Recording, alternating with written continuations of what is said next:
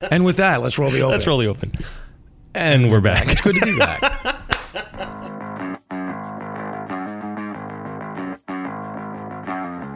You're listening to 43 Feet, a podcast about leadership. We believe that real leading happens out front, but that means you're probably building the next 43 feet of good road for those behind you while you're running the race yourself. My name is Frank Schwartz, known in the gloom of the early morning as Dark Helmet to my F3 brothers, and I'm joined each week by Dave Redding, or Dredd, one of the co-founders of F3 Nation. We're going to answer your questions, pontificate wildly, teach leadership, and otherwise attempt to help you navigate the next 43 feet.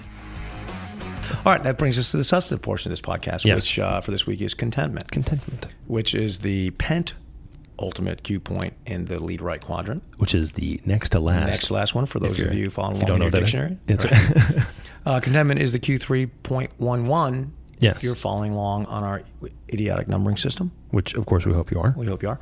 All right, so the statement for contentment, Franklin, is stability of emotion engendered by the continual pursuit of joy rather than happiness. Yes. 3 thought-provoking Socratics for your edification, Franklin. Thank you. First, what is the difference between happiness and joy? Like anyone can even know. Second, I think we'll find out. I think we will. One can know. Second, how does a man learn to govern his emotions? Third, and finally, does control over one's environment foster contentment? I am provoked. All right, let's take up that first provocative Socratic and say that in response, the takeaway, if you can remember nothing else, is that joy is the stainless steel of the soul. So, Franklin, what is happiness? Well, so happiness then, if joy is the stainless steel of the soul, happiness would be like the aluminum of the soul. Don't get the aluminum packs going again. Right, so. No, but that's that sort of that desire for temporary comfort, that fleeting and waning, kind of a moment of feeling okay, but not necessarily that long-lasting peace. Not too bad. It's the mere transitory positive feeling governed completely by external circumstance. Yeah. That's basically what I said. What he said. It's that gooey feeling when you're sitting in front of a fire with warm cocoa on a cold night. Yes. That's what it is. That's what it is. But that's a good feeling. It is a good feeling. Now, is there anything wrong with having that feeling? Nope. No. Other than it's fleeting, as you said. It's fleeting. Yeah. All right. Joy, in contrast, is a permanent state of hopeful satisfaction, unaffected by external circumstance. In other words, it don't matter whether you got cocoa or not. Yeah. You're still maintaining joy.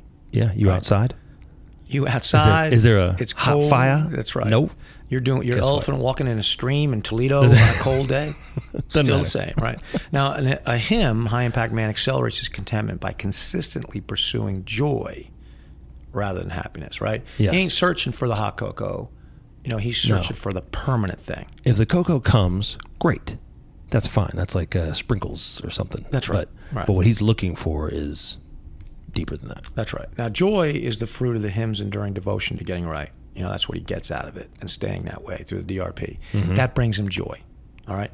And it doesn't require anything external to him other than the relational rhythm, that he has in his concentrica and with his creator. But that's something that he has been intentional about creating and working on rather than something that just sort of happened to him while he was there. Right. Yeah.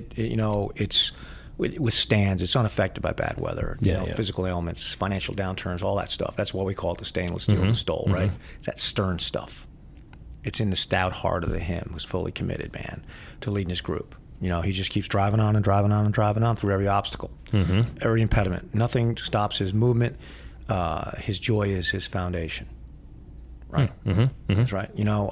That's why if you're a reader of the Book of Acts, after Paul gets shipwrecked, he's a prisoner, right? He's on this prison ship, and ultimately he takes charge. He becomes the leader of it, and he keeps everybody together. He tells the centurion to cut away the boats because the sailors want to escape. He convinces the men to drive on, even though they look like they're getting dashed upon the rocks. He gets them to gather wood to build a fire when they make it to the ground. He gets bitten by a snake, comes out of the wood pile, and lives. And all pretty significant things that could have damaged his happiness and/or joy. And of course, Paul's the guy who says, that he's learned the secret of contentment. regardless of circumstance. So he'll write, he wrote these wonderful epistles while handcuffed to a prison guard. Right. In a dank prison. He's like writing all this stuff. If anybody was justified in not being joyful, that's right. That guy. That's right. So when we talk about contentment, it's that eternal peace. Yeah. Right. Because you're after joy, man. You ain't after happiness. I would say that a joyful man looks more or less the same in victory and defeat. Because he's looking past the immediate. Well, and I think we talk about this in there too, but being that focused on mission helps you look past any of the little stuff that happens on the way to get there. Right. It's funny. Sunday morning, it's raining, it was nasty, and we're kind of waiting around. We usually, if you've ever done a Go Ruck, you know that we stop about sunrise and have a couple of guys just, give a devotional, whatever they say, whatever they want, right? Yeah, share a few thoughts. And a couple of guys got up there and just gave these heartwarming testimonials to the impact that F3 has had on their lives. And because I'm the idiot who was there, one of the idiots there when it was started, I get to be the focal point of some of that. Yeah. They don't know it's undeserved, because it just is, and you know how I feel about that. I do. But this time when it happened, I wasn't feeling all that great physically, even though I was cadring. It's deep in, foot hurts, whatever. Foot it's was still cold, throbbing. I was like, I was kind of bummed that I'm not fit, and all this stuff. And then these guys said what they said, and it's just, I'm like, joy, baby. Yeah. And I was really faking it on the outside at that moment. Yeah. What I mean was, I was content. I wasn't happy. Let's put it that way. Actually, now that I've said that, makes perfect sense. I was joyful. Yeah, you were joyful. Yeah, I wasn't happy. I was cold, wet, tired, hungry. Right. Yeah, you may not have been carrying all the weight that we were, whatever. But you walked us as far. I had a big rash. Yeah. I mean, there was a wah. Wah. Wah. Right. Yeah. All right. Yeah. Let's take us to the second spur, which is rough skies make good pilots. All right. Yes. So the way you get that way, the way you get to the point where you're sitting in a Turkish prison writing love letters to your wife. Yeah. Yes. You knew what I meant. The way you do that is through durability. Yeah. Now, durability is the physical and emotional toughness that's fostered through deliberate exposure to hardship and chaos. Hardship being pain, unwanted outcome, and all that. Chaos being lack of control. Yes. Pain, hardship and chaos. Nobody wants those things. But if you deliberately subject yourself to them and push through them, you will become durable. Now, durable is not resilience. Resilience means you just get back up again. Durable means you don't get knocked down in the first place. That's your Chumbawamba instinct. That's your Chumbawambaing, which is fine. But if you keep getting knocked down, after a while, you just ain't going to be able to get back up again, no matter how joyful you are. Right. Durability allows you to drive on, right? It's physical and emotional toughness. Because you ain't going to get knocked down in the first place. That's right. Yeah. Now, we do this in F3. It's a big part of F3. That's why every workout should be a little chunk of obstacle, a little chunk of hardship, because it's painful, it's early, So that's why when some guy, newbie or whatever, FNG says, if you guys would do this at 9, it would be better. I'm like, no, it wouldn't, but I know why you're saying that. Yeah, that's right. Because you don't understand yet. Yeah. Right? Yeah, it feels like it would be. Right. But that would be happiness. Yeah, you don't understand that, right? It's not supposed to be easy. Right. It's supposed to be a little chunk of pain and chaos every day. Well, this would be better if we had a list of everything we're going to do. No, you're going to have to have some chaos, man. Yeah. Yeah. You're going to have to not know what's happening. Where exactly are we going? When are we going to be back? You'll see. What if I'm paying along the way? That's good. Chaos is good. Yeah. Right. When you survive through chaos, you realize, no, I actually didn't need to know. Right. I made it. Everything's fine. Just take one step in front of the other. But it's manageable doses, right? Right. I mean, 45 minutes. Right. I will have to survive this for 45 minutes. 45 minutes a day out of your 16 waking hours, and you'll accelerate your durability. Now, every once in a while we do a CSAUP, and that's, really condensing a whole lot of pain and chaos into one. Right. Yeah. One chunk. Especially depending on which one it is. Right. And that will accelerate your durability even at a faster pace, which is the whole point of Grow Ruck. And if you do it in the conjunction with other men, then your relationships become durable. Yeah. And you form trust. So, and that definitely happens because there's guys, every time I do this that you walk through the dirt with and you go, man, I love that guy forever. That's just the whole point of this exercise, why we do it. Now, if you looked at it, if we wrote it all down and said this is what we're going to do, and you've never been through this, you might look at it and go, I don't understand what you guys are doing. But if you go through it, you probably would. And most guys seem to. And so that's why we do it. And hopefully, we're getting better at how we do it. Now, all of this is completely countercultural to the way GU sees things. Yes. Since, GU is the philosophy of universal happiness, and GU Nation is the portion of the country whose practitioners of GU also use it as a form of governance. Yes. Right. So they scream and yell and tell us that we shouldn't do the things that we're doing. Nobody should ever be unhappy. Nobody should be triggered. Nobody should ever have to be shamed. Right. There's a couple ways to overcome or to be past an obstacle, right? You can either A, come to the obstacle, attack it, overcome it, and move forward. Right. Or you can just have someone take that out of your way for you. The watchword of GU Nation is personal comfort, right? Yes. Avoidance of emotional and physical hardship, right? Yeah. So for a hardcore GUist, right, he thinks that depriving a child of full hydration for even a minute or unadulterated affirmation for just a little bit of time, right? Those are cultural sins of the highest order. Oh, yes. If these kids aren't running around with water bottles and just compliments, he's thirsty. When was the last time you affirmed him? That's good for him, man. It's good to be a little parched both physically and emotionally. Just once in a while makes you more durable, right? So they think that these are horrible things, but really what they're doing in shielding themselves and their children from hardship and chaos, what they've done is they've created undurable people who need a constant flow of emotional warm cocoa just to stay happy. But Dad, there's no fire. And that's the deal with happiness making things. Yeah. Your desire for them to get to happy always increases. So if today it's a cup of cocoa, tomorrow it's a cup and a half. Right. It never ends. And that's the problem, that we see a lot with this addiction to technology and all the different things. Sure. Like I see the difference between my kids and other kids because we attach ourselves to a lot of these kinds of philosophies and thinking, and it becomes pretty obvious after a while, like who's durable and who's not. That's right. So seeking happiness in this way all the time and structuring the governance around it, what that really ends up having, net effect, is you render the members of such groups completely incapable of either happiness or joy. Yeah. Because you can never give them enough to make them happy. Right? No, there's no because way. they haven't been seeking joy, they don't even understand what it is. They won't recognize it if it does come. That's right. Yeah. And there's a word for that. It's called being spoiled. Sorry. It really is. By the way, if that hurt your feelings just now, good. Yeah. Well, I don't know. And maybe this is, I just cannot stand to hear people criticize America as not an institution, but as a movement. In other words, to criticize individual Americans that have failed to do the right thing is fine. We should self-criticize and hold our leaders accountable. But to say that America is bad for the world or we're responsible, that ain't true.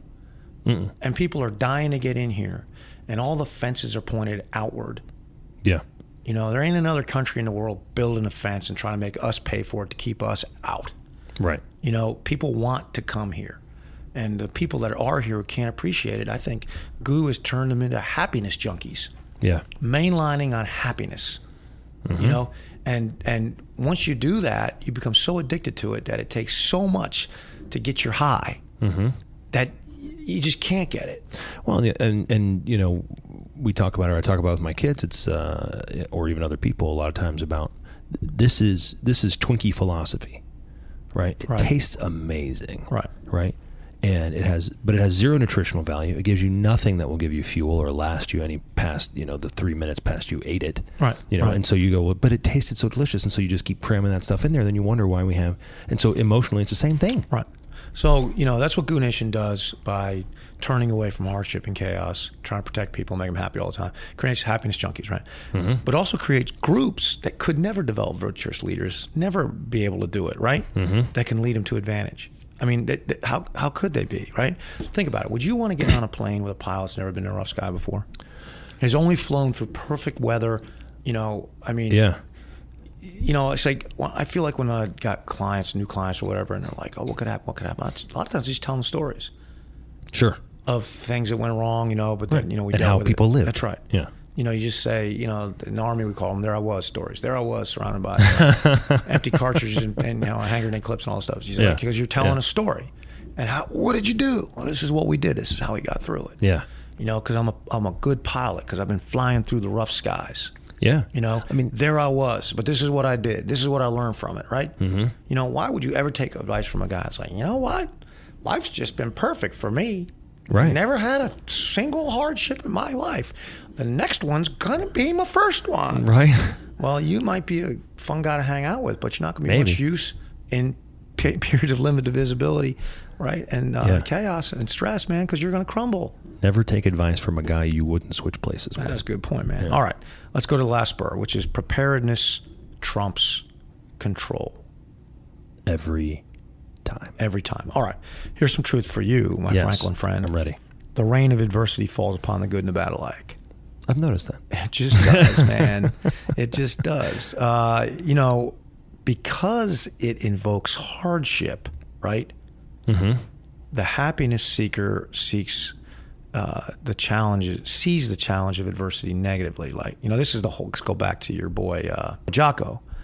Good. Because right. He sees you fell down the steps. That's his point. Yeah. It's his point. It's a great point. He sees adversity positively, mm-hmm. right? Because, you know, he's not saying how could bad things happen to good people. No. That's what the control seeker, right? He's just getting prepared for it. Right? He's getting prepared for it. That's what makes him a durable guy. That's how a joy seeker sees it. He sees challenges in a positive light as an opportunity to become more durable. Suffers a little bit, gains a little strength. He grows, but because he overcomes challenges. Right? So the decision about how you're going to respond to adversity, either positively or negatively, that has to be done beforehand. Yes. You have to decide, right? To be prepared for it. In that moment, right, left to yourself, you're just going to get all... It's going to be tough. Right. Happiness seeker's an amateur, man. Yeah. He's going to try to control the situation. And when he can't, then he's going to yell and scream about guys getting information. That's right. That's right. Yeah. Preparer, he's just like, you know, this is going to happen. Mm-hmm. Sometime during the night of a grow ruck, you know you're going to end up carrying your buddy.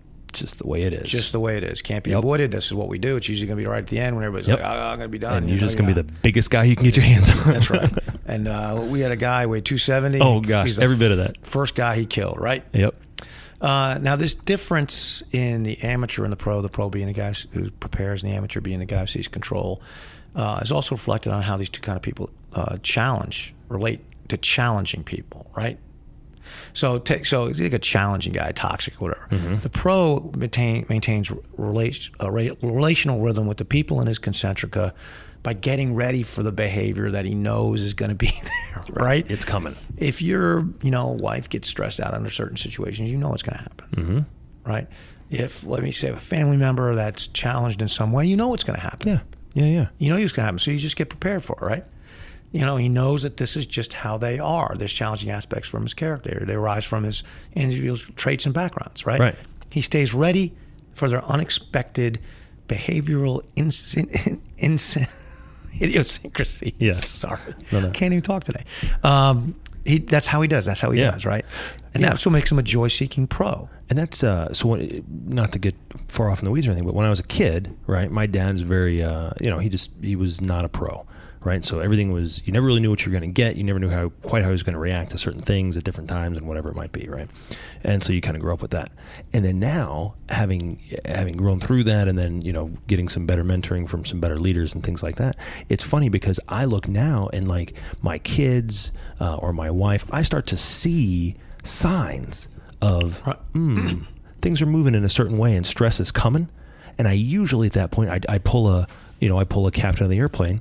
And I go, in my captainly voice, we're gonna cruise up about 2,000 feet, whatever it is. Right. But I'll tell them, say, hey, just I'm noticing a couple of patterns here, and I'm worried that it may lead to this. So why don't we try and head this off at the pass? Yeah. Right. And we know it's coming, right? Yeah. You may as well just deal with it. Or if you know you can't head it off at the pass, you've got to deal with the inevitability of it happening. Okay. But now you know.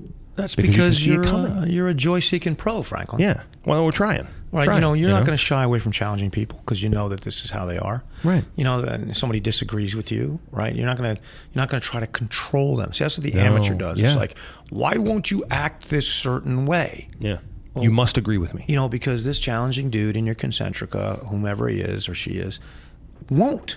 Mm-hmm. You can't direct their behavior. Right. Right. So you have to deal with how they are by getting yourself prepared to do it, right? And being joyful and being contented in that.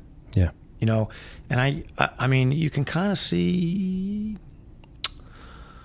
this is how people, you know, you can kind of see who somebody is, what kind of leader they are, what kind of person they are, how they react to challenging people. They get all flustered, worked up. I'm like, you know, and they try to control them. Let's make more rules. Let's put up some signs. Do you brush your teeth or not? Right. Yeah. And I know I've said it before. I'll say it again because it arises into the situation. If you're putting a sign on your lawn that says, haters not welcome, you have to agree with what I say, then you're an amateur, man. Yeah. No. You should want that dude right up on your lawn, bitching and whining, talking about who he hates and all that stuff so you can persuade him otherwise. It's like this, man. The weather, the economy, behavior and ideas of other people, man, they move and flow dynamically, right? Yes. You can't control them. Trying to control them is like playing a giant game of whack-a-mole in a hockey rink. Which is a visual of you know, not even with a hammer. You got a palm frond, right? That's all you got. All you're doing is going to waste time, waste energy, and all that stuff, right? Better off being a pro in rhythm and taking down your no haters sign and saying, you know what, there's haters, man. Yeah, it's life. They're human beings, and the good Lord made them that way for whatever reason. Something might have happened to them, and you just need to forgive them and try to help them get over the hate. Yeah. Right? Yeah. And you can't do that if you got a freaking sign in your yard that says, don't come here. Yeah. I'm not entertaining any other viewpoints. Not listening to haters. If you don't agree with me 100%, I am not interested in what you now, say. And I've said it before, I'll say it again. By God, haters, get in my yard. That's right. Come up in my yard. That's right. And say me, some things. Give me something to work with by telling me something dumb that I can persuade you otherwise. Because, you know, Franklin, I'm really good at it. I've noticed that. And I'm really good at it because I've been doing it for a long time. Yeah. And if you're afraid to do it, then that's why you have that sign out. Well, and can I throw something out there that... you need to just go ahead and throw it. I will. I'm throwing it. Because I'm fired up. Throw it. But you know something? Part of the reason you're good at it, yes, you've practiced. You've had an inordinate number of hours in the courtroom and in life and whatever doing the persuasion. But you know what? And some of it is you're kind of just a little bit of a guy who's has been known in times past to be a little bit bullheaded. Right? Yeah, what? So you hold on to, you know, but you were persuadable, but sure. But, you know, you're very firm in your conviction, I guess is the right way to say that. But you know what I believe is, and I think this is true of every man, yes, be persuadable. Yes, be open. But by golly, look for the truth and be right, you know, or at least be sure. If you can't be right, at least be sure. Is that fair? That's fair and good. You know what, Frank? What? I got trouble on my left. Do you? I got trouble on my right. Oh, no. I've been facing trouble almost all my life. But you know, Franklin? What's that? Won't you pull me through, bro? Yeah, I will. As always, you got a face for radio. As always, this is a podcast. It is. It is. Trouble on my left, trouble on my right. I've been facing trouble almost all my life. My sweet love, won't you pull me through? Everywhere I look, I catch a glimpse of you. Thanks for listening to 43 Feet, a leadership podcast. If you have questions about leadership, F3, or anything else, write us at questions@43feetpodcast.com. Until next time, we'll be here in the unknown, the uncomfortable, the difficult, the 43 feet out front.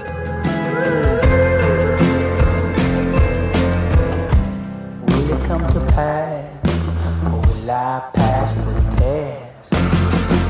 You know what they say, yeah, the wicked get no rest. You can have my heart, any place, anytime. Got so much to lose.